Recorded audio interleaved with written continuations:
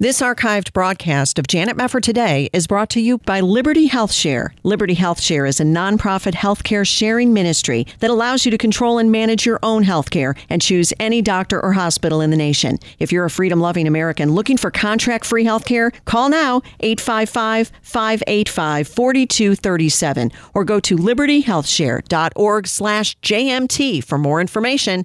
libertyhealthshare.org/JMT. This is Janet Mefford Today. Our confidence is in Christ alone. Are we going to stand with God come what may? If the Word of God says it, I believe it. And that's the way it is. And now, here is Janet Mefford. Welcome, everybody. As you know, this is not a sports show, so I don't often report on anything sports related. But in this case, I'm going to make an exception because I'm very glad to see that after Mark Cuban, the owner of the Dallas Mavericks, announced that they would no longer be playing the national anthem at home games, that the NBA came along and reversed it.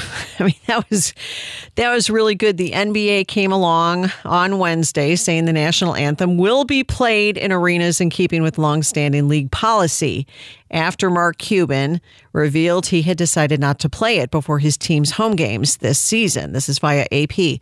The league's initial reaction to Cuban's decision was to say teams were free to conduct pregame activities as they wished, with the unusual circumstances created by the coronavirus.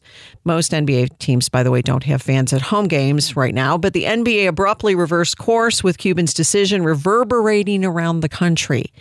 In other words, this got people mad, as well it should. We're about done with social justice. Those of us who are thinking clearly on the matter, we're about done. I was about done years ago, but most people have had it with the social justice stuff, with the race baiting, etc. People are done. They're tired of the critical race theory, the intersectionality, the identity politics, all of the whining, all of the complaining. They're having a hard time reconciling people complaining about the United States when they're making millions of dollars as basketball players. It's a little bit irreconcilable. Why aren't you grateful for the country that affords you the opportunity to be such a huge success? Why aren't you happy about your own country? Here's something else that is of note. Mark Cuban is the same guy who was confronted not too long ago by Megyn Kelly about China and the genocide that China has been committing against the Uyghurs, and he wouldn't condemn it because just 2 days earlier, before that interview, according to Variety, China, and the biggest broadcaster in China, had decided to reverse its year-long ban on airing NBA games. So it's a little awkward when you're in China's back pocket to be saying, I don't really think I'm going to openly condemn genocide against Uyghurs.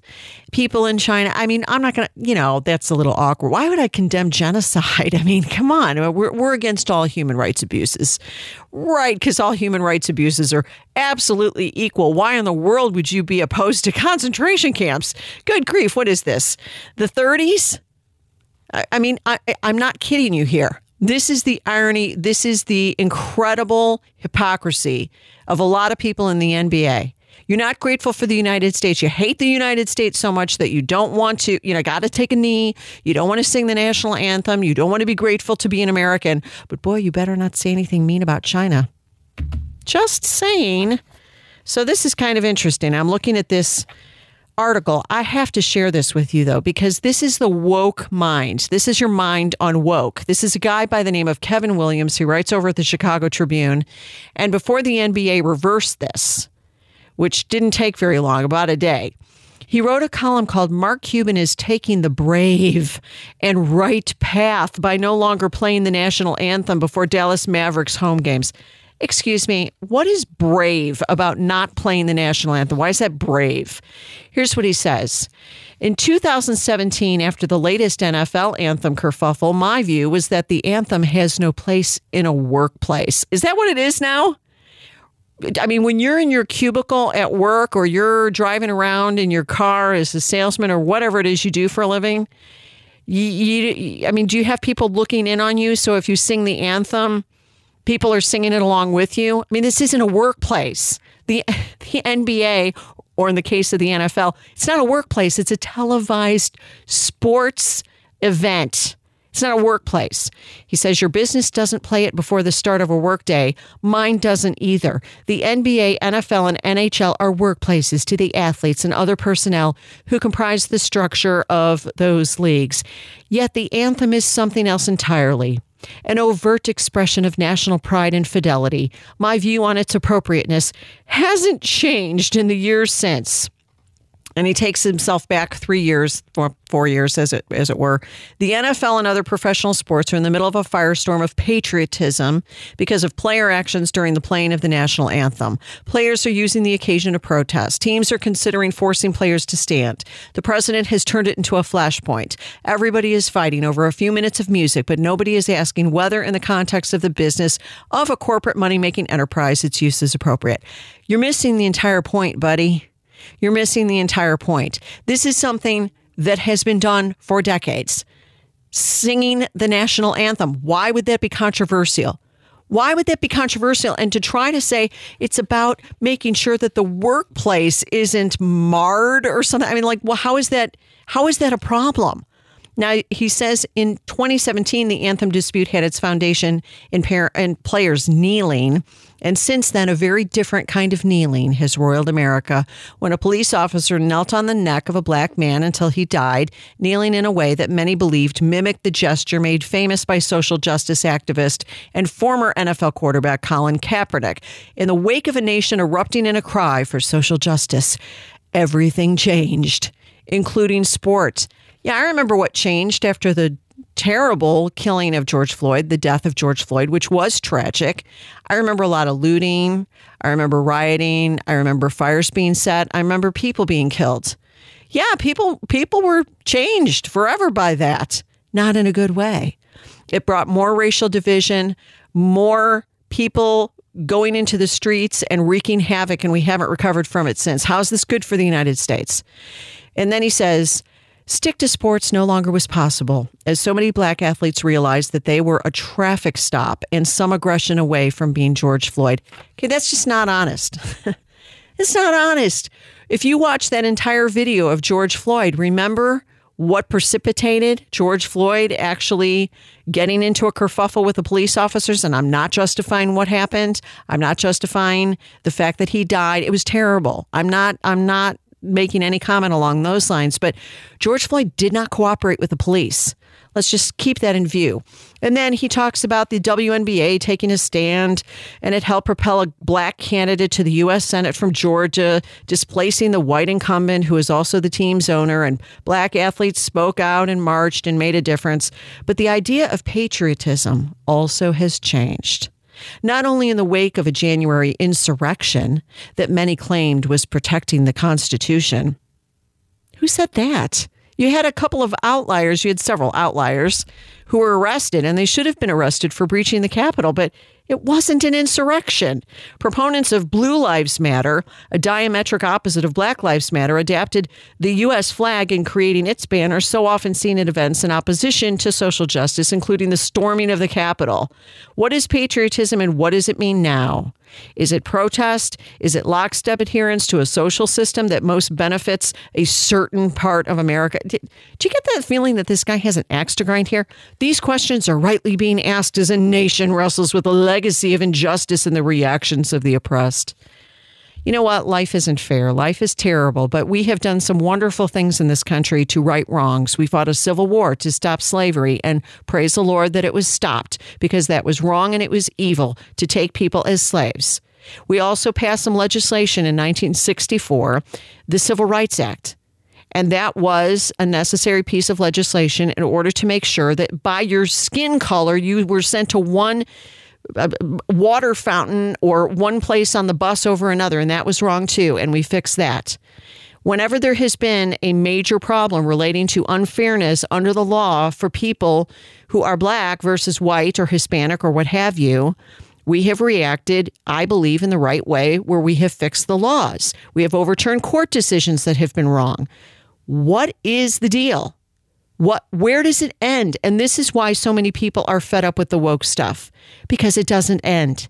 And now we know it doesn't end. And I'm so happy that Kevin Williams is just not getting his way this time, talking about the bravery of getting rid of the national anthem. You know, all that would happen to the NBA is it would lose millions of more viewers, and rightly so. So, the NBA, I salute you for doing what you did. Now, speak out for the Uyghurs, would you? We'll be back.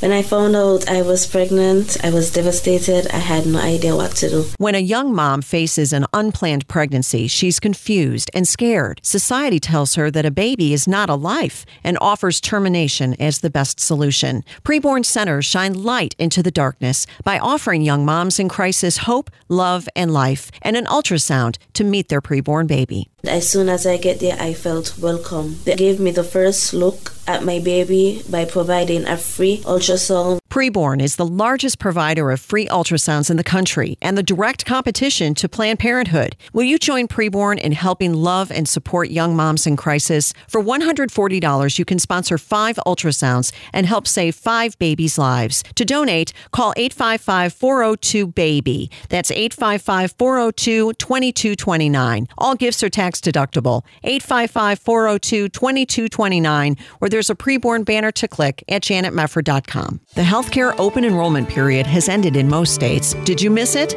Don't go a whole year without having a healthcare program. Sign up for Liberty Health Share. As a member of Liberty Health Share, you're part of a community that comes together to share their medical expenses.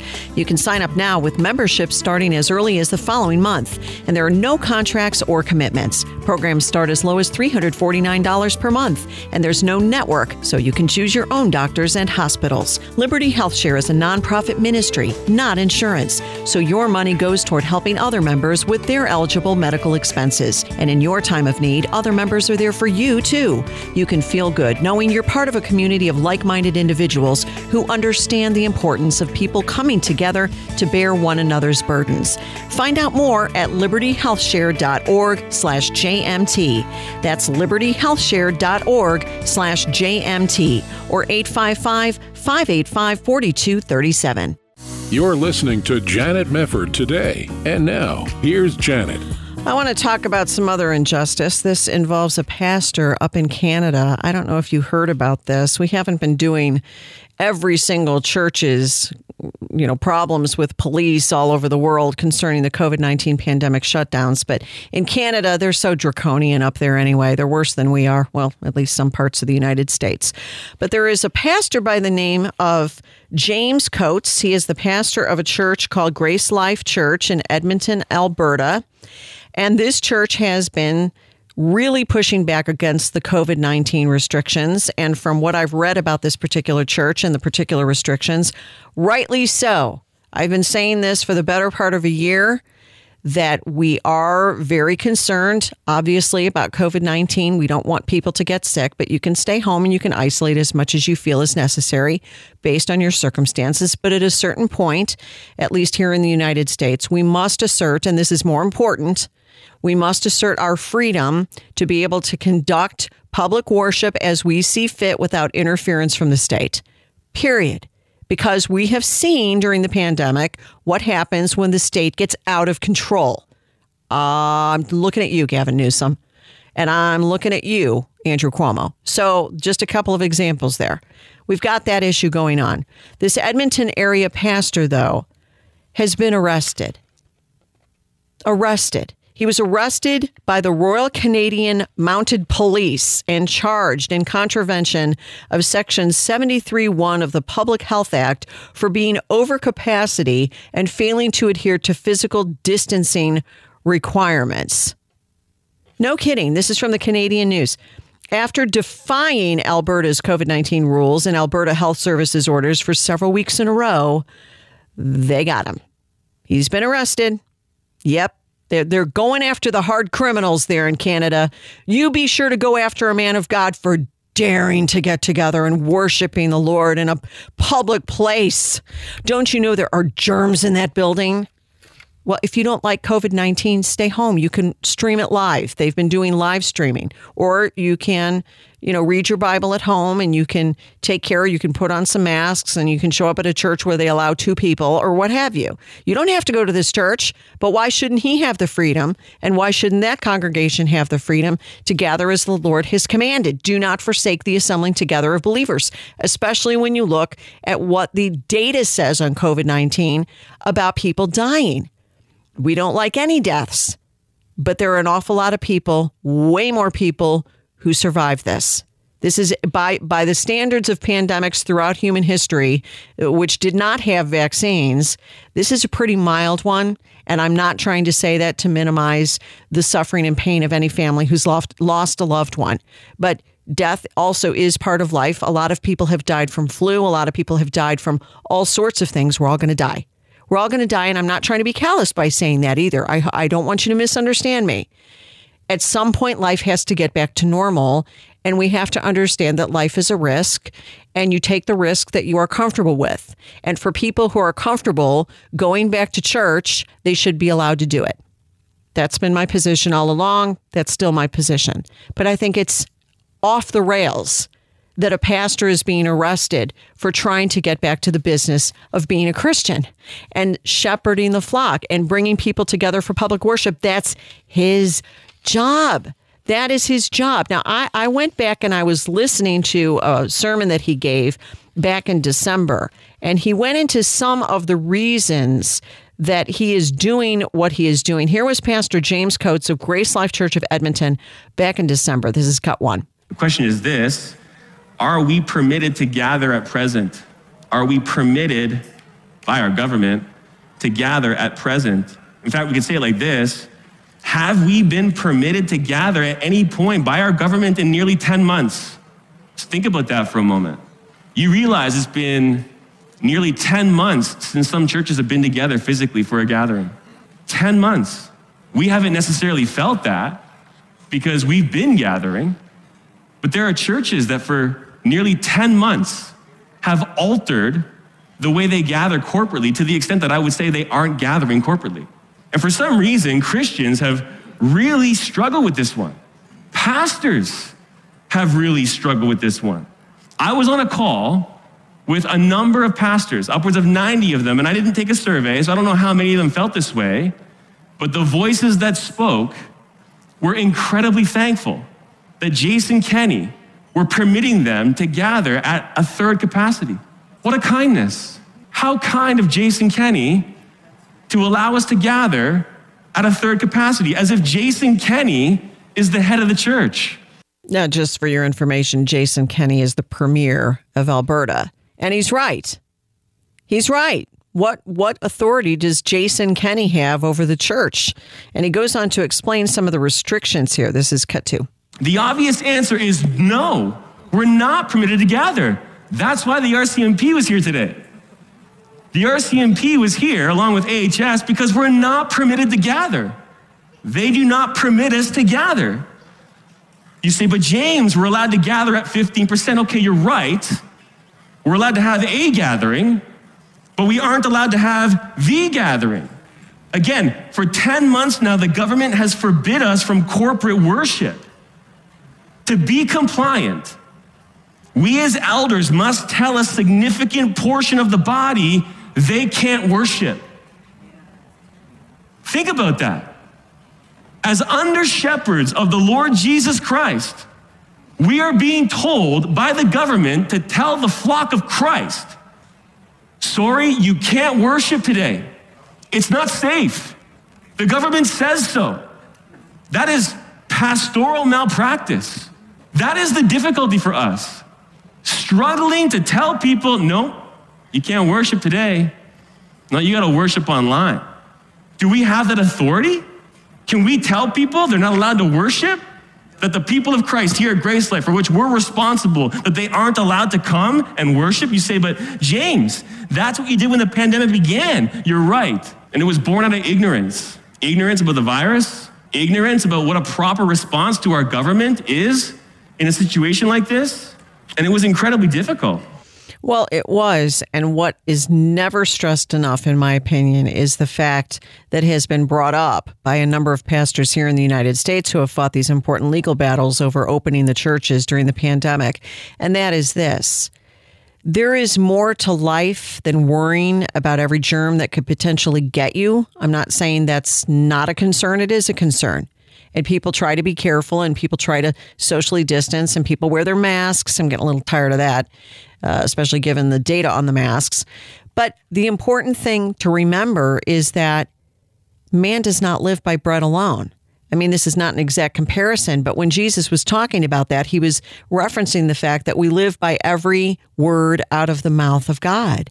Gathered worship is incredibly important. Look at all the stories that are circulating about people who have committed suicide because they were so isolated during the pandemic, or dropped out of college, or went back on drugs, or ended up having another terrible bout of depression. People are suffering under these shutdowns and under these restrictions. People need to be in church. They need to hear the gospel. They need to hear the hope of Jesus Christ. My goodness, is the spiritual health worth that little to the state? I would imagine the answer is yes, it's worth that little. But that's why the church has to push back. That's why I'm so impressed with people like this particular pastor who is willing to be arrested for the good of his congregation and obedience to God rather than towing the party line because he just didn't want to get into trouble. And I'll tell you something else. This church has really been fighting for a long time. The Royal Canadian Mounted Police, this story says, have monitored Sunday morning activity at this church for several weekends in a row after the Alberta Health Services issued a work order on December 17th, which was escalated to a closure order at the end of January. This is how serious these people are getting against Grace Life Church. They closed it. Your church is now closed. You have no right to close the Church of Jesus Christ, Alberta.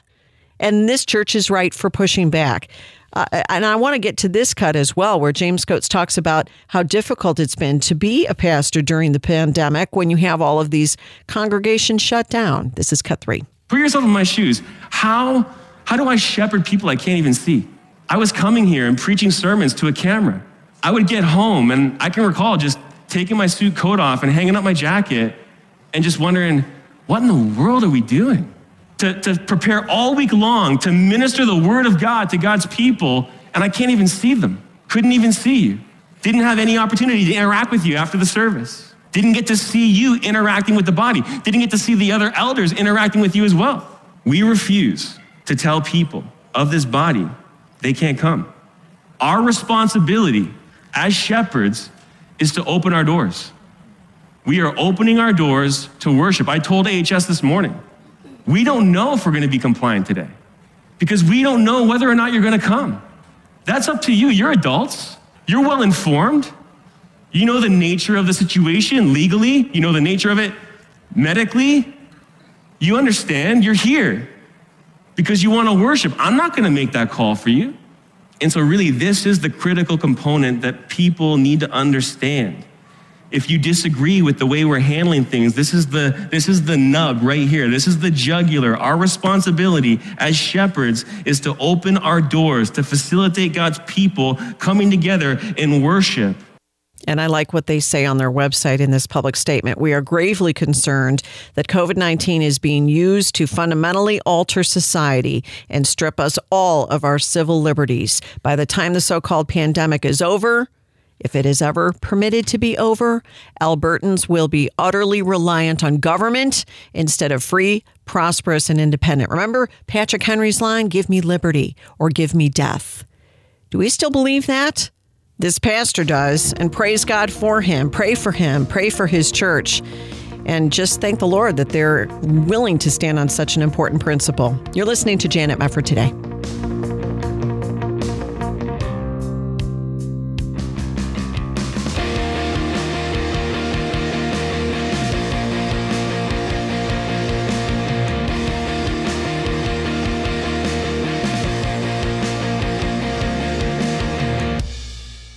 This archived broadcast of Janet Mefford Today is brought to you by Liberty HealthShare. Liberty HealthShare is a nonprofit healthcare sharing ministry that allows you to control and manage your own healthcare and choose any doctor or hospital in the nation. If you're a freedom-loving American looking for contract-free healthcare, call now 855-585-4237 or go to libertyhealthshare.org/JMT for more information. libertyhealthshare.org/JMT. This is Janet Mefford Today. And now, here's your host, Janet Mefford. Welcome back. The Battle of the Bulge was that 6-week assault that took place in late 1944 and early 1945, and it has been called the greatest American battle of the war. It was Hitler's last major offensive against the Western Front, and Germany's failure in that battle was key to the ultimate victory for the Allies.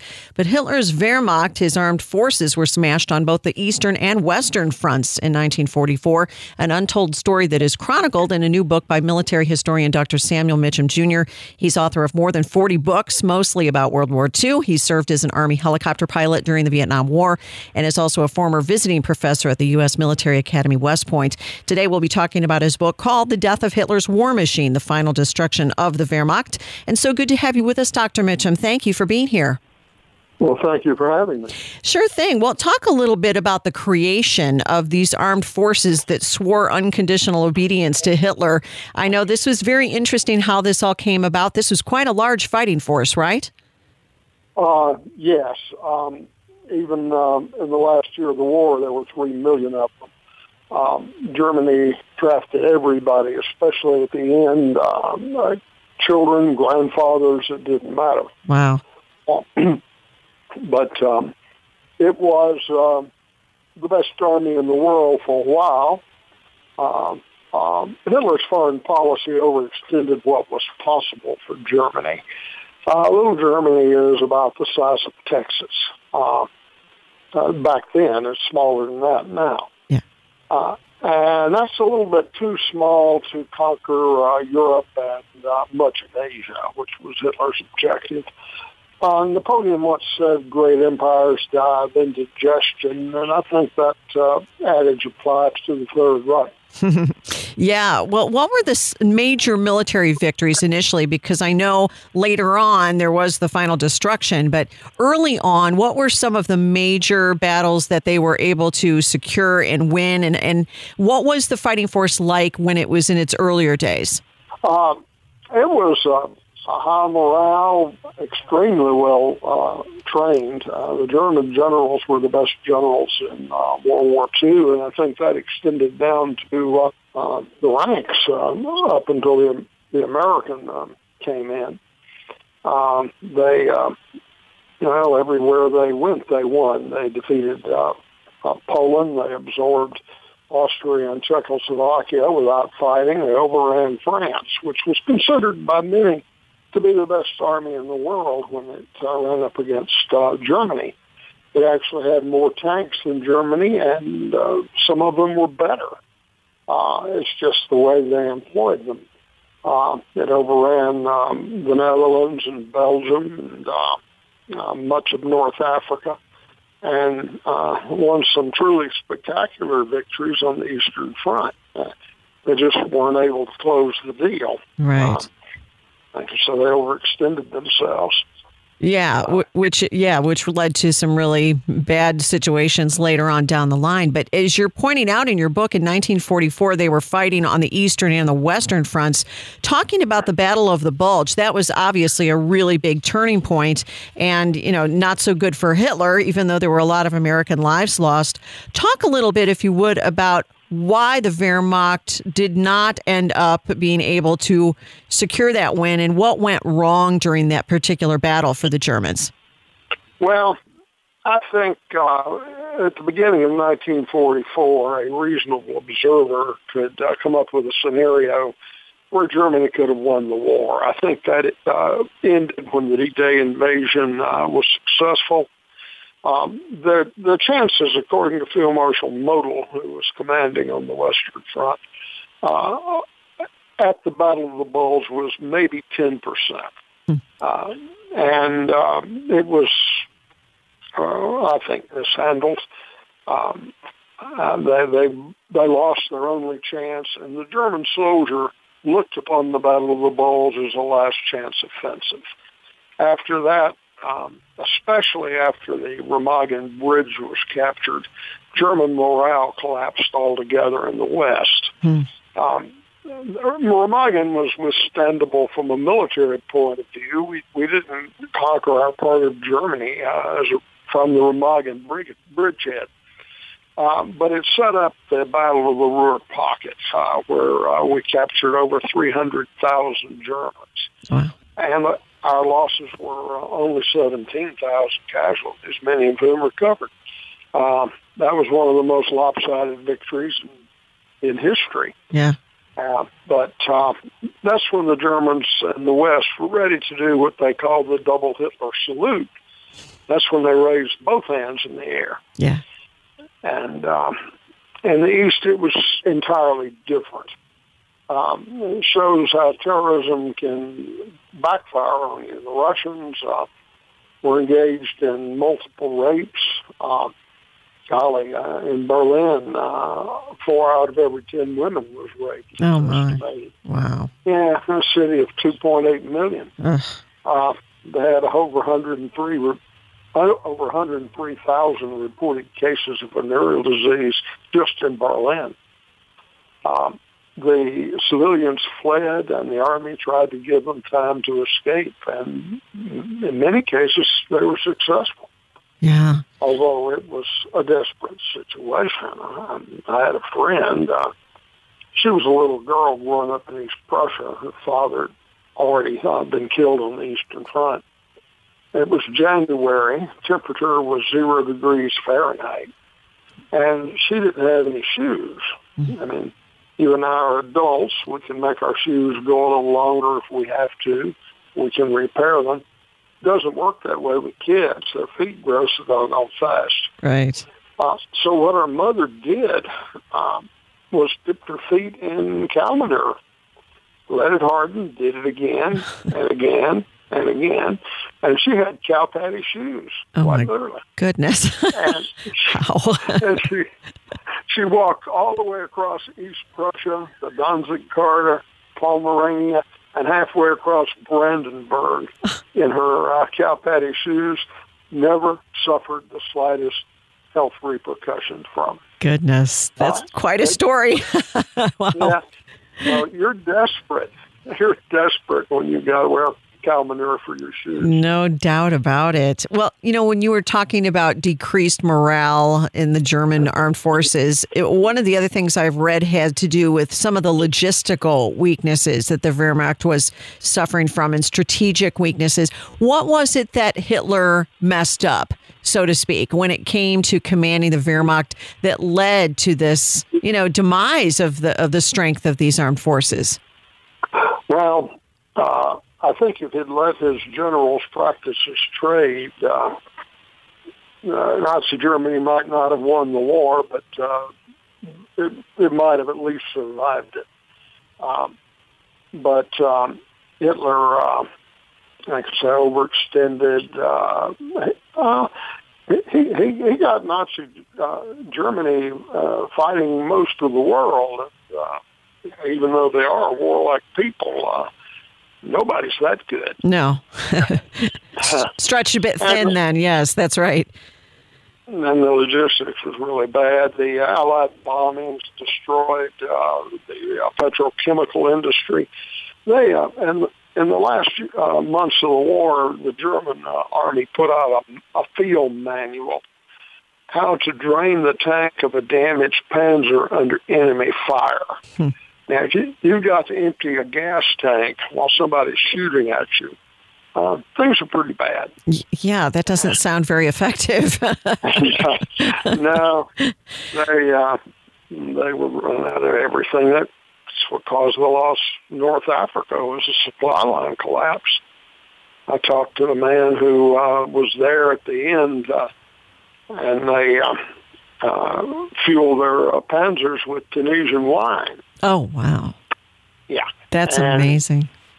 And it actually went forward. I asked him about it. He said, oh, yeah, the engine smoked and sputtered, but that's what we had for fuel. We went into battle with it. Now. Good grief. Well, I'll tell you what, we need to pause for a short break. Dr. Samuel Mitcham Jr. with us. The Death of Hitler's War Machine is his book. We'll come back to the discussion. You're listening to Janet Mefford Today. Stay with us.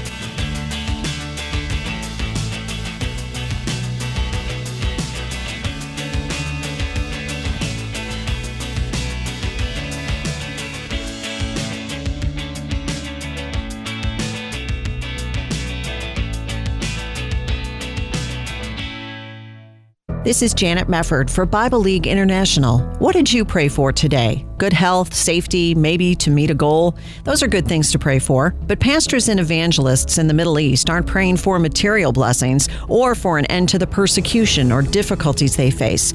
Rather, they're praying for copies of God's Word so that believers will be spiritually nourished and strengthened to live out their faith in this challenging part of the world.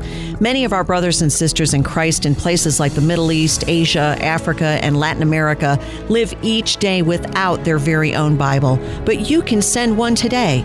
Give one Bible for only $5, 20 Bibles for $100, or 200 Bibles for $1,000. Whatever you'd like to give, you can become a Bible sender by calling 800-YES-WORD. That's 800-YES-WORD.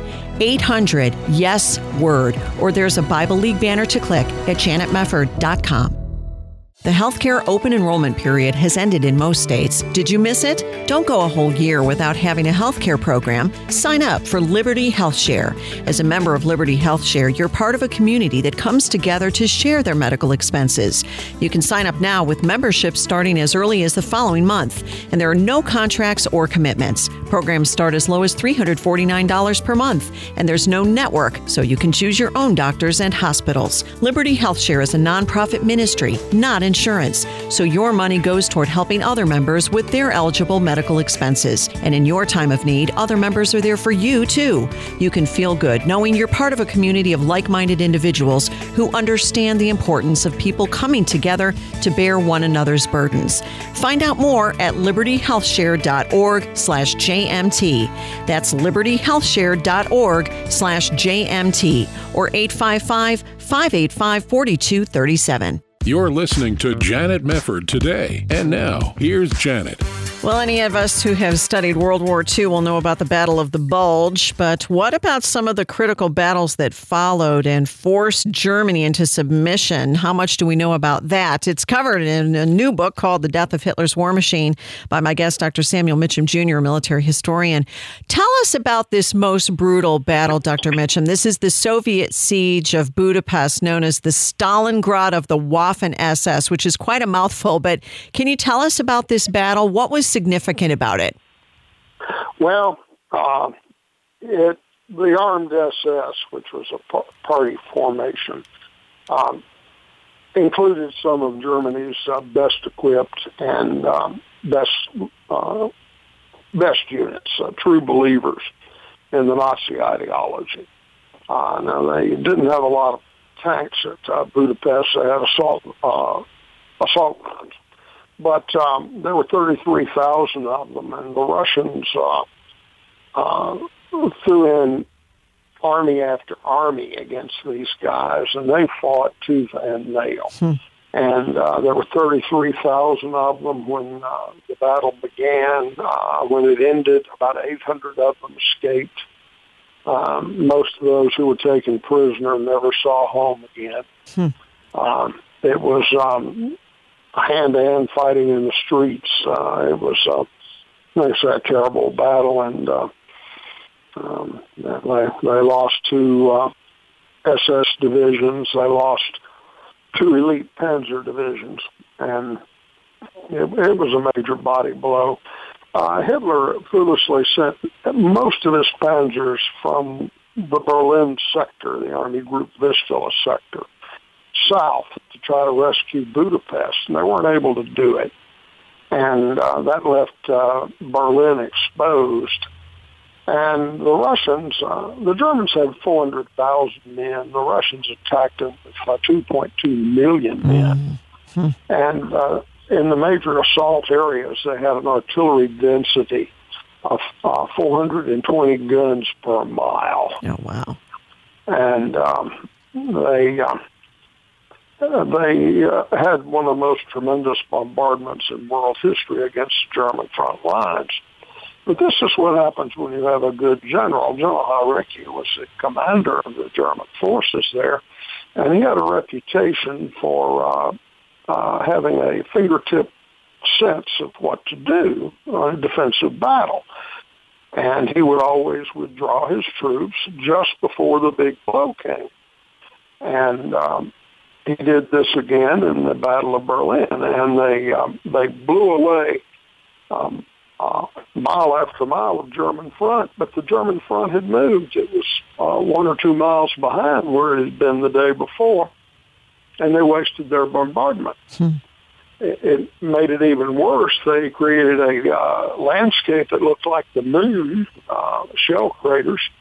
They sent their tanks forward. It was muddy, and many of them got stuck in the shell craters, and the Germans knocked them out too. Oh, wow.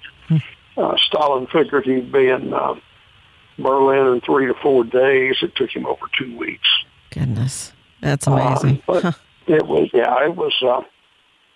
the most amazing tactical event, in my view, was something most Americans have never heard of. There was a general named Nering, Walter Nering, who previously commanded the Africa Corps until he was wounded.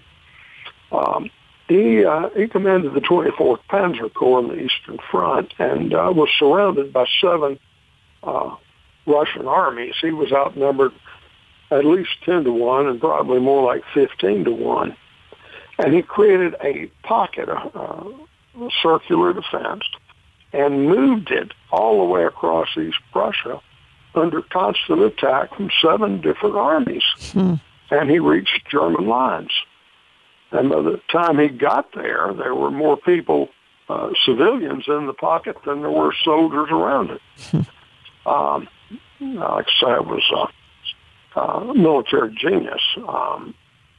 And Hitler promoted him to a Panzer Army command after that. Wow. Well, it's interesting though when you're saying how these things kind of unfolded and Hitler's guidance of the Wehrmacht. Ultimately, one of the things you discuss is how his foreign policy impacted the Wehrmacht. How does that intersect with some of these battles that they fought on the Western and Eastern fronts? How did Hitler's foreign policy ultimately, go so wrongly that it impacted his own armed forces? Well, he got involved in war with too many people, and he treated the occupied countries, many of them, badly, and has created guerrilla movements. He responded incorrectly to those. He just bit off more than he could chew, to use a colloquial expression.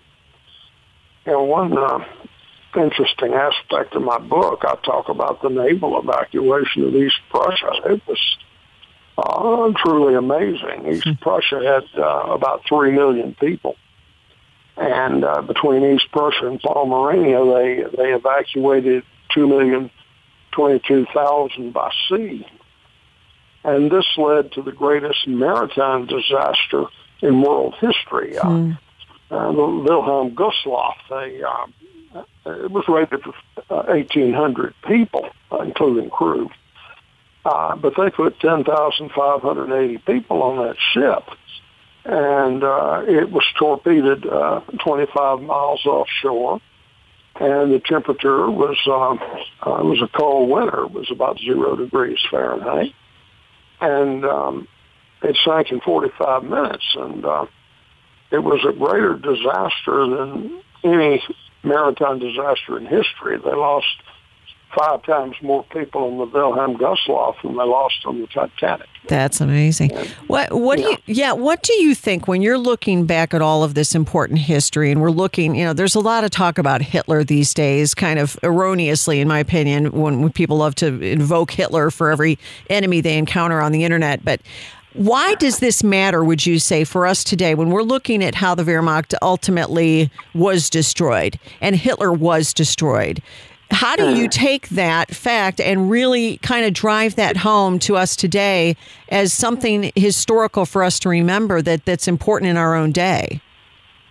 Well, it shows what can happen when you have a dictator who becomes unstable, and many of them do. I got a copy of Hitler's doctor's medical journal for Adolf Hitler, and he was a walking time bomb. Matter of fact, I got a daughter, a friend of mine owns her own medical corporation, and she had some of the physicians that work under her research what these drugs were at no cost to myself. Sometimes you get lucky as a historian because she would do anything for her daddy. And it turns out that, he had a vitamin toxicity. He was taking so many vitamins it would have killed him probably in a year or two. He was addicted to amphetamines or speed. And what blew me away was the active ingredients in his eye drops was cocaine. Oh, wow. And he took up to 19 applications of the eye drops per day. That's 3 or 4 drops in each eye per application. That's crazy. He was, and this partially explains his irrational behavior. That's true. I think. You never knew what you were going to get. General Velding walked in order to report to Hitler, and the first words out of Hitler's mouth are, "Velding, I will have you shot." And by the end of the interview, Hitler was actually friendly to General Velding and gave him command of Berlin. He was the last commandant of Berlin. And Velding walked out of the Fuhrer briefing, turned to another general and said, "I think I would have preferred if he had had me shot." Oh, my. Well, and it just goes to show you, like you said, when you just have to pay attention to history so you don't repeat it. And what happens when a dictator becomes unstable and he has cocaine in his eye drops, like you were discussing. I mean, things go terribly wrong. And it just points out, a lot about the arrogance of man, the idea that he could, change the world and rule the world. Didn't turn out that way for Adolf Hitler. And thank God for that. But you can read all about it in the book. It's called The Death of Hitler's War Machine, The Final Destruction of the Wehrmacht by Dr. Samuel Mitchum Jr. And so good to have you here, Dr. Mitchum. We really appreciate your spending time with us and schooling us a little bit on this important sector of German history. Thank you so much. Well, thank you very much for having me. You're very welcome. God bless you. Thank you for joining us on Janet Mefford today. It's always our pleasure to have you along, and we'll see you next time.